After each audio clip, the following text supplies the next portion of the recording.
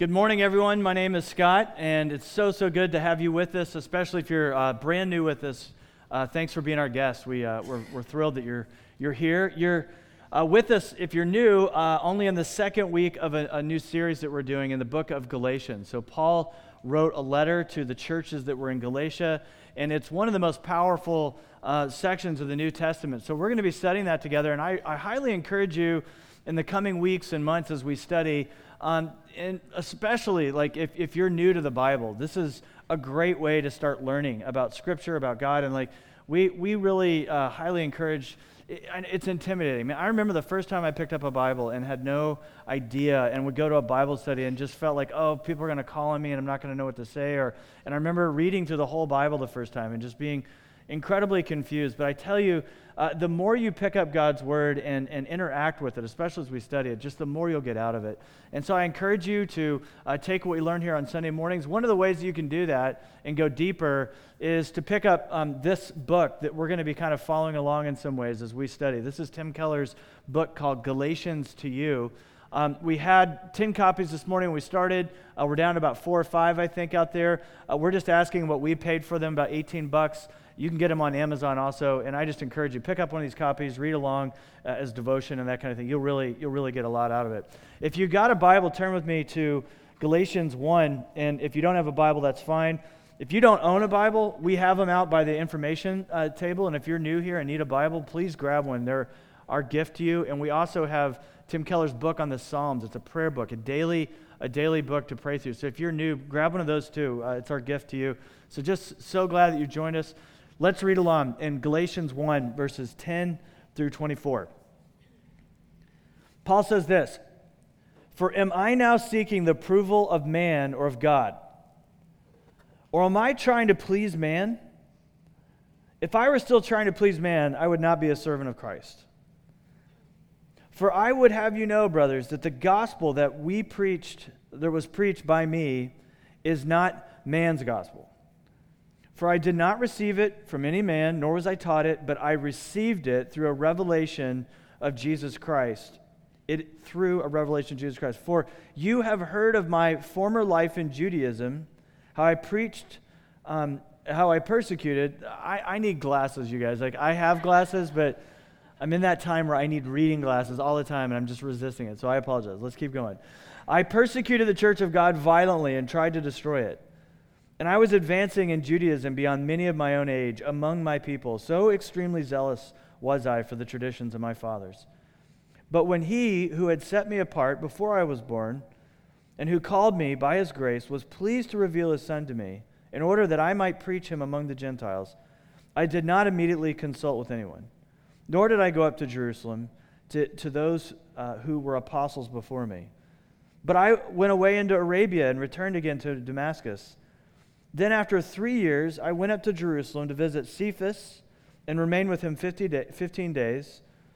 But I saw none of the other apostles except James, the Lord's brother. In what I am writing to you, before God, I do not lie.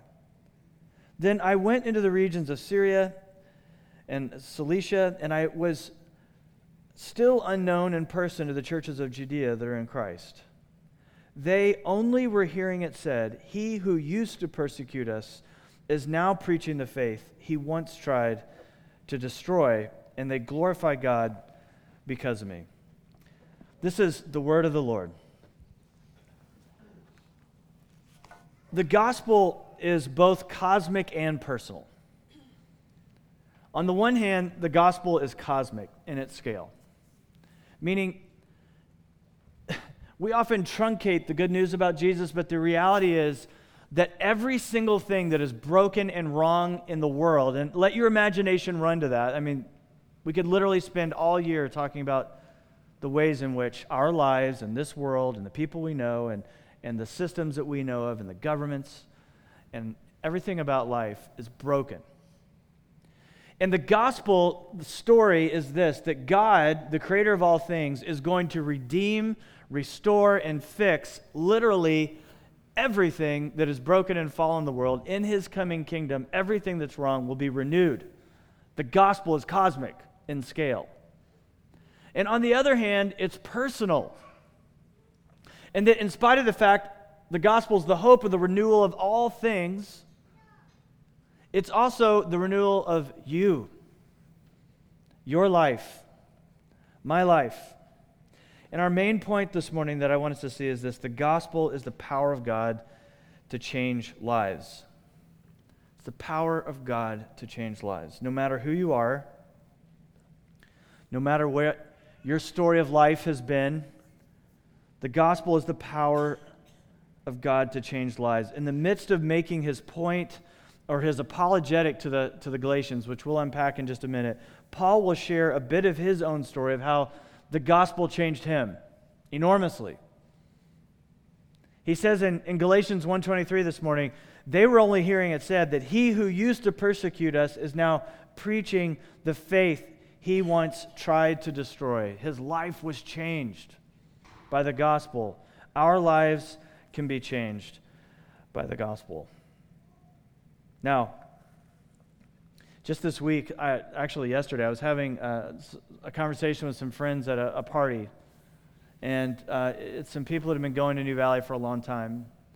And they've been very transparent with me and some different folks and just saying, we've really struggled in our marriage the last few years. They've been really open and honest. Like, it's been hard. And they're a younger couple, newly married, and it's like so honest about the struggles. And at times, scary struggle. You can probably relate. And then in this party last night, they look at me and we're talking, how's life and all this stuff, and I wonder how they're doing. And the husband with this sort of sheepish grin goes, by the way, our marriage is doing great. And she was right there, quickly to confirm it, just with a beaming smile, just started nodding her head, saying, it's going awesome. And I said, well, what has been the difference? And they had two reasons. The husband was quick to say, well, there's two reasons. And the one was this big psychological concept that was fantastic. And in a book he had read, and this thing that they were applying, it'd take too long to get into it. But the second thing he said was this: it's learning to apply grace. The grace that we say that we believe about Jesus, that God has forgiven us of all of our sins and loves us and accepts us not by what we've done for him, but like just grace, and then learning to apply that in the small things. It is in the small things in marriage, right, that are often the most difficult. It's those daily battles, those daily frustrations, and learning, he said, to take this gospel that we talk about constantly and then saying, I'm going to grant you that grace in our marriage today. It's about changed lives. The gospel can change your life. Do you believe that? Some of you have been walking with God for a long time, and you're frustrated. You're like, I used to believe that. I even saw it, but I don't know any longer. The gospel is still the power to change lives. Some of you are like, I don't even know if I believe in Christ. I don't even know if I believe in any of this that you're talking about. So I don't know if I believe that. But listen, thousands upon millions of people testify to the reality that the good news about Jesus can change lives, and Paul is one of those. Paul is writing a letter to the churches that were in Galatia, and he is so upset with them that he skipped his sort of normal introductory salutations. You know, normally he would write a letter and say things like, you guys are amazing, I love you, I pray for you, you're the beloved of God, and so forth. And he does that a little bit with the Galatians, but quickly he jumps in, we saw last week in verse 6, and says, I am astonished that you have so quickly abandoned the good news that was taught to you, basically. And then he calls them traitors, basically. He's saying you deserted him who called you in the gospel. Paul had preached this good news, and when I say the word gospel, that literally is a phrase that just means good news. He had preached the gospel that through faith in Jesus' life, in his death, in his resurrection, that we could have peace with God and acceptance with God, and that's the gospel he would have been preaching. And so this morning, what I want us to see, and throughout this series, it's this: the gospel equals Jesus plus nothing. That's the good news. That's the good news that Paul had been preaching, that it is faith in him and him alone. It's faith in what he had done in his life and his death and his resurrection. That's where we put our hope. But a group of people went behind Paul and were teaching, after he had established these churches in Galatia, and they were teaching that it's fine to start with the grace of God in Jesus, but you needed to add to that the observance of Judaism and its laws. The ceremonial laws about food. All the ceremonial laws about how to behave on Sunday, all the various aspects of life in Judaism. They're saying ABCs of Christianity, of course, is about faith in Jesus. But if you really want to grow, if you really want the meat of the word, then what you need to do is add the law. You need to add the ceremonial law and all the details of what Mosaic life was like. And Paul says this, no, that's not what gospel obedience looks like. And he goes on basically to say that it's a false gospel. A false gospel equals Jesus plus fill in the blank. For Paul, it was him fighting the Judaizers, these folks that wanted to add, hey, be baptized, but you must also be circumcised. Follow Jesus, but all the minute details of the Levitical law. Have you read that? It would be fun sometime for us to do that. He's saying, add that. And while you're probably not going to be tempted to do that, you and I, all of us, do this. We take the good news of Jesus and then we destroy the freedom that we have in him by adding some other thing that we look to as the vehicle by which we will be accepted and loved by God. And Paul says this is a false gospel. Today we're going to look at three things as in the flow of the passage, and it's this. It's rebellion against the gospel, the revelation of the gospel, and finally, the results of the gospel. The rebellion, the revelation, and the results. First, the rebellion. And Paul says this in verses 13 through 14. You heard of my former life in Judaism, how I persecuted the church of God violently and tried to destroy it. And he had. You can read about it in the book of Acts. Paul was a man who was a Pharisee, meaning he had sort of a PhD in Judaism. He was a pastor of the people of Israel, and it was their burden, the Pharisees, that they felt they needed to restore, in a sense, Judaism back to sort of a conservative theological view. The way that they saw the world was Judaism had strayed from its roots, and it needed to be restored, but they did it with such an intensity and such a legalism, they had lost love for God and love for their neighbor. Paul was among that group.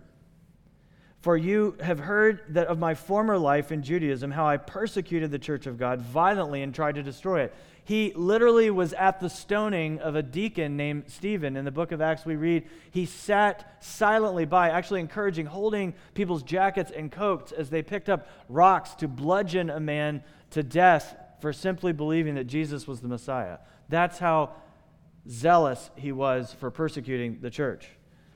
I was advancing in Judaism beyond many of my own age among my people. So extremely zealous was I for the traditions of my father. Paul was utterly religious, and he was advancing in his faith beyond everyone in his age fundamentally, but he was rebelling against God. And this is interesting, and it's counterintuitive. Because when we normally think of rebelling against God, we don't think of it in religious terms. We think of it in irreligious terms. We think of it in terms of sinning outright against God, not trying to please God through our good deeds and what we might do and good works and so forth, but through just, this is the will of God for you about power. This is the will of God for you about money. This is God's will for you about sex. And us saying, nah,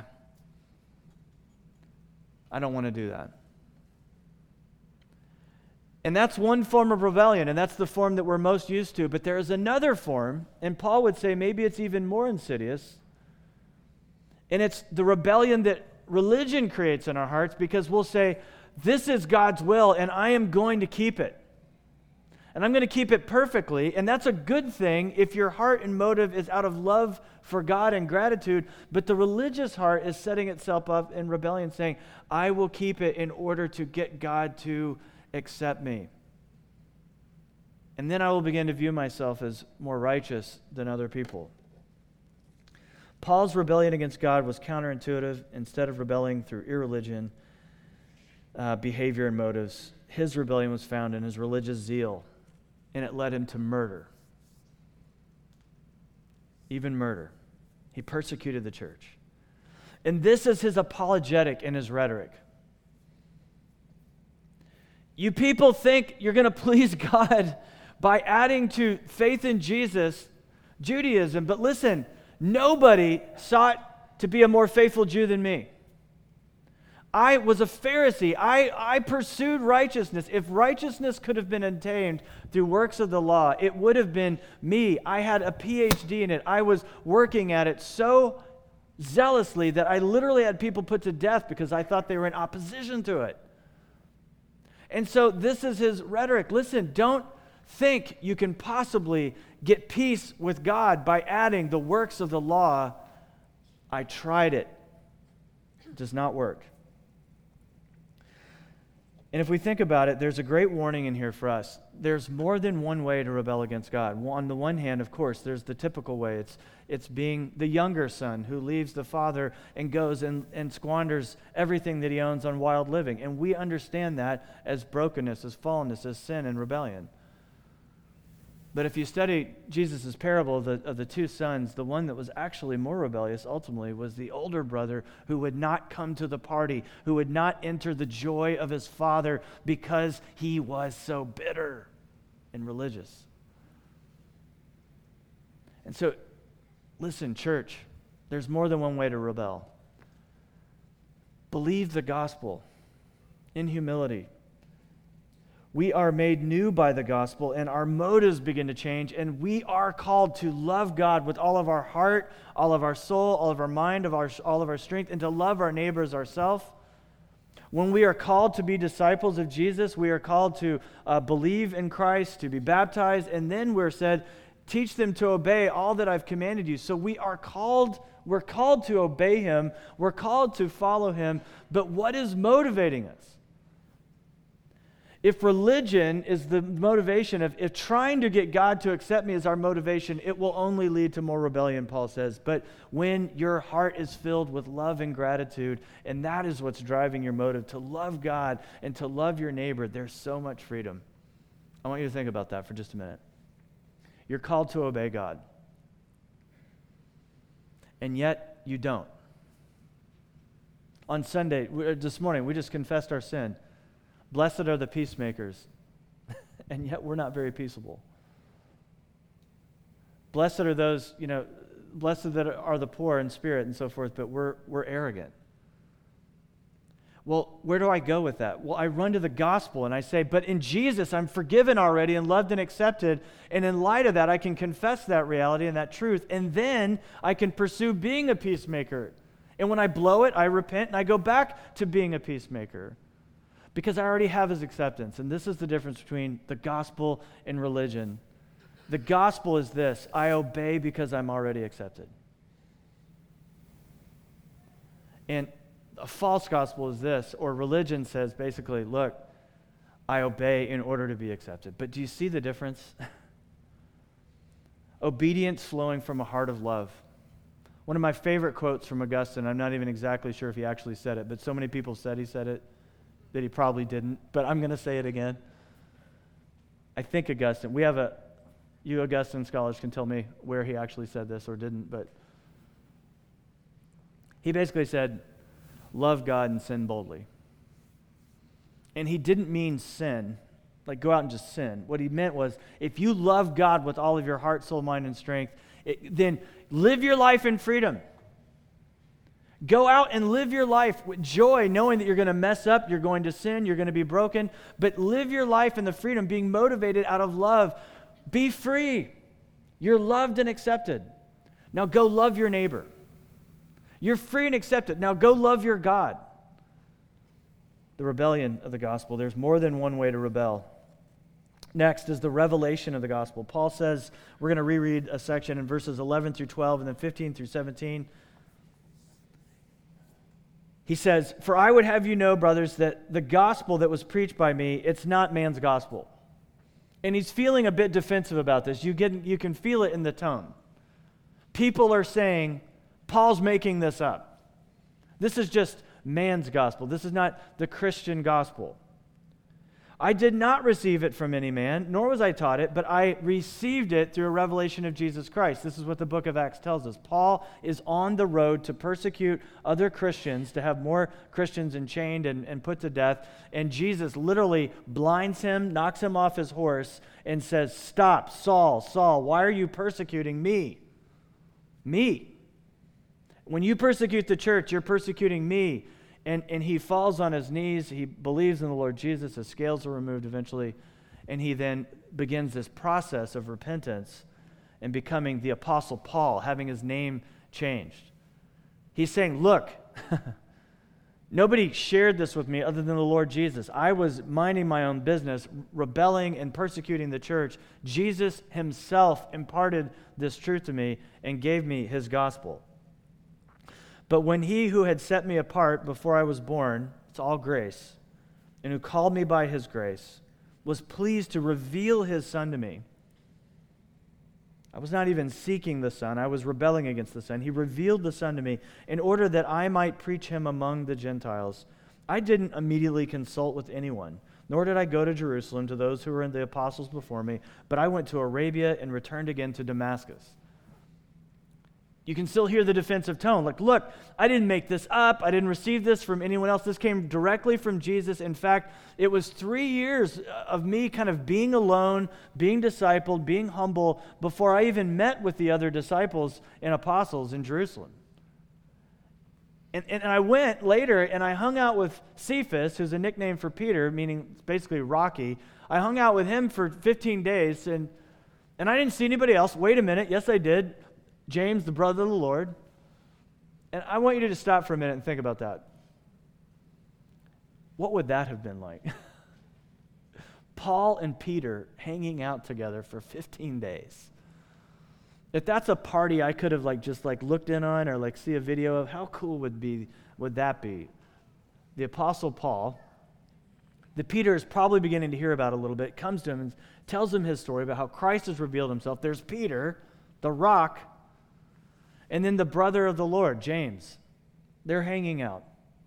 And then he goes on, I did not immediately consult with anyone. I did this. Look, he spent time, and what his whole point is this. When you add anything to the gospel, and if you keep saying it's man's gospel and it's not my gospel, you're undermining the reality and the good news, and he's pleading with us. Even though he's defensive, he's really ultimately not defensive for his own namesake. He's defensive because he wants you to know that it's not by works of the law that you can be made right with God. It's by grace.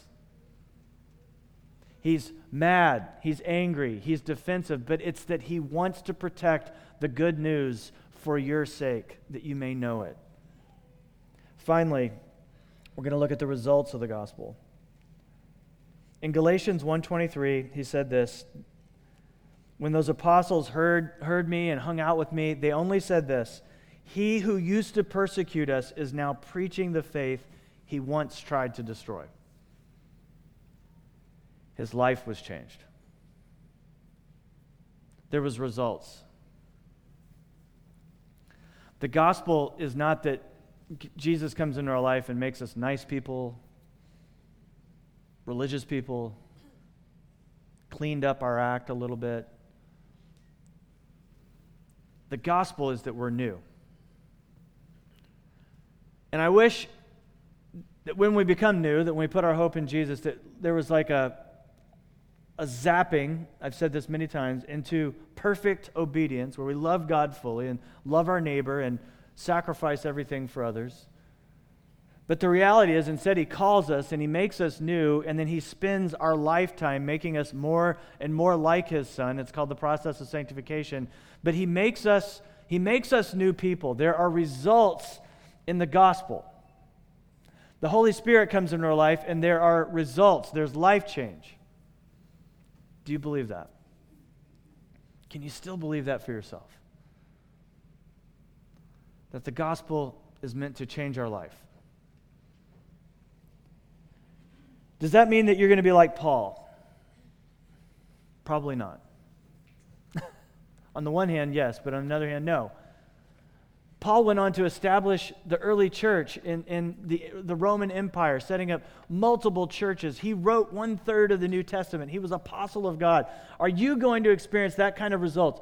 Probably not.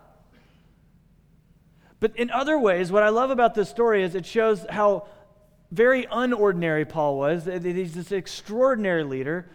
But on the other hand, there's this one little detail in this passage that's very ordinary, and it is a gospel result that every single one of us need to have in our life. And it's the issue of people-pleasing. On the one hand, I don't ever expect to have the results, the gospel results that Paul had. I would love to, but I'm not the Apostle Paul. On the other hand, there's this very ordinary thing that he mentions in verse 10 that I need so much, and so do you. And it's the issue of freedom from the fear of man. In Galatians 1:10, he says this, it's a question, for am I now seeking the approval of man or of God? Rhetorical question. It's God. Or am I trying to please man? If I were still trying to please man, I would not be a servant of Christ. This is an ordinary result of the gospel, and it's one that you and I absolutely need in our life and our heart. Paul is saying, could I serve Christ the way that I'm serving him, going all over the known world to establish churches and take all these hits that I take, if it were me trying to please man? You're saying this is just man's gospel and I've incorporated this. Let me tell you, I would never do what I did if I were still pleasing man. No, I am a servant of Christ. And here's the reality for you and me. I don't know how you can lead anything when you are bound up with the fear of man. It's so difficult. When I say the fear of man, I mean humanity. How do you lead a family? If you're a mother or a father, if you're constantly worried about what your kids think, well, they won't like me if we discipline them. They won't do this, or my mom and dad will think of this of us if we do this or that. You get bound up. You can't go anywhere. How do you lead a church? How do you lead a company? How do you lead anything if you're bound up with the fear of man? And yet we all are. Preachers are strange people, I think. Being one, I know I am. And on the one hand, I do what I do because I received a call. I felt called to do this. I would not have done it had I not felt this internal call from God and had that confirmed by other people. I just wouldn't have done this. And so on the one hand, I do that. But there's another part of people who preach for a living and communicate for a living where you got to just say it's a little weird, and there's got to be some part in the preacher that is into people please, right? I mean, we stand before hundreds of people every week telling you how to live and walk with God. It's kind of weird, right? I don't know of a single pastor that doesn't wrestle with this issue of the fear of man or desire to have people's approval. Every time I preach, there's a sense in which I say to myself, I hope they like what's going on here, you know? Let's face it.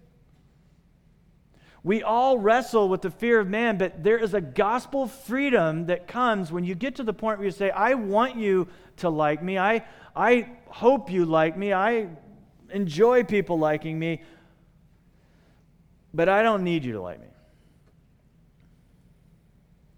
And the gospel can free us to do this. Proverbs 29:25 says, the fear of man lays a snare, but whoever trusts in the Lord is safe. I think this is one of our greatest problems, is we're terrified of what people think of us. And in that sense, we're seeing that life and our identity and the gospel is love Christ, but I got to have people like me. I need their approval. I need it profoundly. And this has been a snare for the human heart forever. It's back in the Old Testament, in the Proverbs. I mean, this has been a condition of the human heart forever. But friends, I think the issue of social media is amplifying this problem of the human heart. I like social media in some ways, and I hate it in others. You probably feel the same way. But every time we post something, right, for the most part, isn't there a little bit of sense in which you say, I hope people like this. I'm going to post this picture of the church or a picture of my family vacation or this beautiful, and we always pick the pictures, right, that put our best foot forward, our organization's best foot forward, and so we put it out there, and then we kind of say, oh, I hope somebody likes this. And not all motives are bad. We have a media team, and we do this. We post a lot of stuff. Why? We want people to come and hear the gospel. We want people to connect to this church. So we're going to keep doing that. But there's a part of me on a personal level when I do it is, oh, I hope people like it. If I only get 3 or 4 responses, I'm very tempted to press delete. But if I get 100 likes on something, ooh, people like me. Approval. Approval. We want people's approval so badly. We crave it. It's like a drug. I was talking to a friend of mine recently who has a good friend who is what people would call a social media influencer. How do you become a social media influencer? I don't know. I don't really know the answer to that exactly, except in this person's case, just a person with an Instagram account. But when she posts pictures of herself, which she does every day, people like it. I think when it started, her friends liked it. And her pictures were so nice and she's so attractive that her friends' friends started liking it. And then her friends' started liking it. And her friends, you get to now where she has, when I say thousands, I mean thousands upon thousands of followers. I speak to hundreds of people on a Sunday. Some pastors speak to thousands. One church here in town speaks to about 25,000 people every week. When she clicks send on a picture and an image, it goes up to equally that kind of people. I'm talking 20s of thousands of people see her pictures. And she shared with this other friend of mine of how enslaving it's been. And how desperately she wants to just walk away from it. She sees the trap of it. She sees the power it has over her and how it's so tempting every day to do this. It's a hit. Think about it on your own social media. It feels great when you get 10, 20, 100. Imagine thousands of people that you don't even know going, I like you. I adore you. You're so beautiful. Imagine. But she knows how shallow it is. She knows the doctored photos. She knows the time it takes to get the picture just right, to take that same picture over and over, to present it to the world, and then we get likes. But I have great news for you. Jesus doesn't like you. What? He loves you. Do I love my boys? Yes. Do I like them? Sometimes. Not always, but I love them. That means I accept them. They're in my life. I don't like everything about them. They don't like me all the time. We're not talking about like. We're talking about acceptance. We're talking about approval of the one who matters most. You have God's acceptance, the one who matters most in Jesus Christ. The pure gospel is this. When you put your hope and faith in Him, in His life, in His death, in His resurrection, you don't have His like, you have His love. His sacrificial, substitutional love for you. He has brought you into His life. So when you fail Him, He still loves you. When you sin, when you're still broken and rebellious, He still loves you. He's still redeeming you, calling you into more and more hope and trust of Him. But you have His acceptance. And so we then don't have to live our lives as needy, clingy people going, I hope you like me. I love it when you like me, but I don't need you to like me. Right? How could I possibly stand up here every day and say hard things like, if I needed you to love me all the time? I don't. I have Jesus' approval. I like it when you like me. I don't have to have you like me anymore because the gospel's been that powerful for me. It's powerful in my marriage too. It's wonderful to have your spouse like you, but even greater, I have my wife's love. She has my love. And so, listen, guys, the freedom in the gospel is so, so powerful. The gospel has changed lives in extraordinary ways and ordinary ways. And everyone, a common besetting sin of all of us is we need people's approval, and it's a snare. I love hearing how Jesus changes lives. If you're in a gospel community, I encourage you, to spend this school year, taking time and sharing your story with one another. Just one person, before you get into the study, just have them share their story of how they came to faith in Jesus, or if they're not yet a Christian, what they're wrestling with. Tell your stories. This past week, I read the story of Nicole Cliff, who is an author who lives in Utah and now is a follower of Jesus, but just a couple years ago was an atheist. She was raised in Kingston, Ontario, and she got a full-ride scholarship to Harvard. And during her time in college, her assumptions about life and faith were just totally solidified, and she became a full-fledged atheist. She was raised by a father who was an atheist, and after Harvard, absolutely convinced of her atheistic assumptions.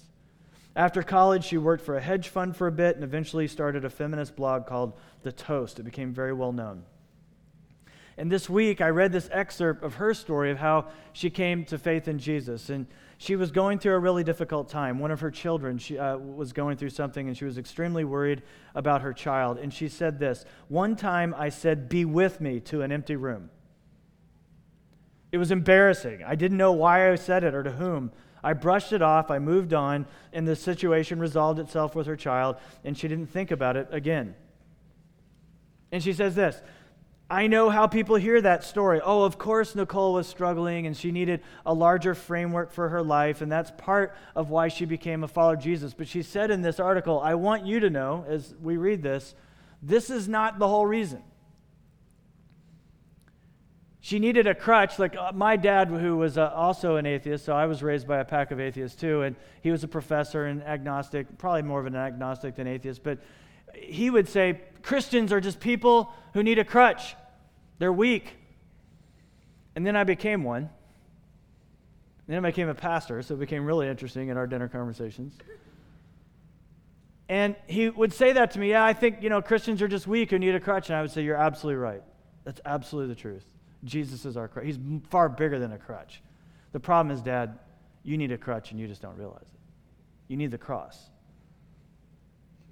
The second starting point, she said, is usually what I lead with in my story. I was surfing the internet and I came across an article by John Ortberg. He's a pastor in California.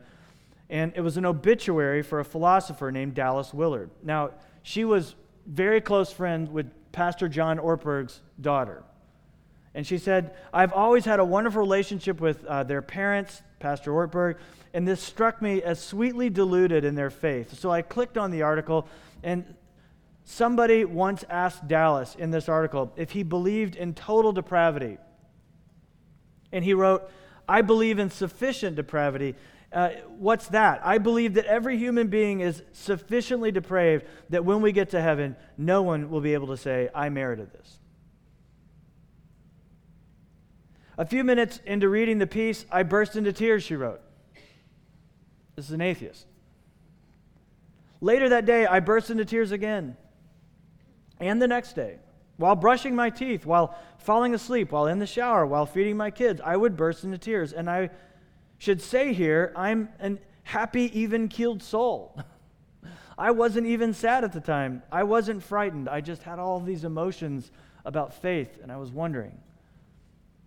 I decided to buy a Dallas Willard book. I read his Hearing God. I cried. I bought Lewis Smead's My God and I. I cried. I bought Sarah Miles' Take This Bread. I cried. It was getting out of hand. You just can't go around crying all the time. And at this point, I reached a crossroads, she said, and several of you are at a crossroads, the same crossroads. You believe, but you doubt, and you don't know what to do, and you're wrestling with faith. At this point, I reached a crossroads. I sat myself down, and I said, "Okay, Nicole, you have two choices." It's good to talk to yourself, by the way. "Okay, Nicole, you have two options. Option one, you can stop reading books about Jesus." Option two, you could think with greater intention about why you are overwhelmed by your emotions about Jesus. It occurred to me that if option two proved fruitless, I could always return to option one and quit reading books about Jesus. So I emailed a friend who is a Christian, and I asked if we could talk about Jesus. She said yes. If anyone ever emails you and asks you to have a conversation about Jesus, say yes. I was crying constantly while thinking about Jesus because I had begun to believe that Jesus really was who he said he was. But for some reason, that idea had honestly not yet occurred to me. It happens like this. 2017, towards the end of it, I was having lunch with a guy who's been visiting here off and on. He asked to have lunch. We're hanging out. He's telling me all the reasons why he's not yet a Christian. But during the conversation, I said to him, "But I think you are." He goes, "Oh, I don't think I am yet." And I said, "No, I think you are." He said, "I don't think I am." I said, "Do you believe that Jesus was the Messiah, the Son of God?" "Yeah, I believe that." "Do you believe he died on a cross to save sinners from sin?" "I do." So substitutionary, yeah, okay. "Do you believe he rose from the dead?" "Yeah, I believe that one too." "Do you believe he's coming back?" "Yeah." I go, "You're a Christian, dude. I'm sorry. You may not like it. Get baptized because you're in, dog."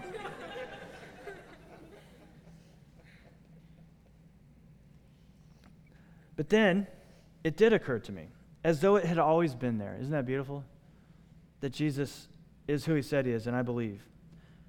So when my friend called, I told her awkwardly that I wanted to have a relationship with God, and we prayed and giggled a bit and cried a bit, and then she sent me a stack of Henry Nouwen books, and here we are today. It's beautiful. There are times I feel a little bit like a medieval peasant, she says, and that I believe wholly in God now, but don't always do what he wants. My Christian conversion has granted me no simplicity. Hear this. If you're thinking about becoming a Christian, hear this. It will not grant you simplicity. Peace, yes, not simplicity. It has complicated all of my relationships, changed how I feel about money, messed up my public persona, and made me wonder if I should be on Twitter at all. Obviously, she says, it's been very beautiful. I decided to stalk her on Twitter before I went and quoted this long story to see, like, what is she saying on Twitter? And it was a mishmash of all kinds of ideas and things, and there was some rough language at points. And then I'm reading just in a couple days of her blog or her Twitter page, and then she says, I'm in a hotel tonight eating a hamburger, kind of bored, and I'm kind of tired and busy, so I don't have a lot of time. But if anyone wants to chat about Jesus, let me know. And then a bunch of her friends who are, in the same worldview that she's been in, starts tweeting back going, "I have no idea what to do with you on this whole Jesus thing, but I'm intrigued. How does somebody like you become a follower of Jesus?" Obviously, she says, it's been very beautiful. It is beautiful. The gospel is beautiful. The gospel is the power of God to change lives. Friends, it can change your life. The gospel is not an it, it's a person. It's Jesus Christ. Jesus can change your life. If you've never walked with him, Jesus can change your life. If you've been walking with him every day of your life, Jesus can change your life. Let's pray.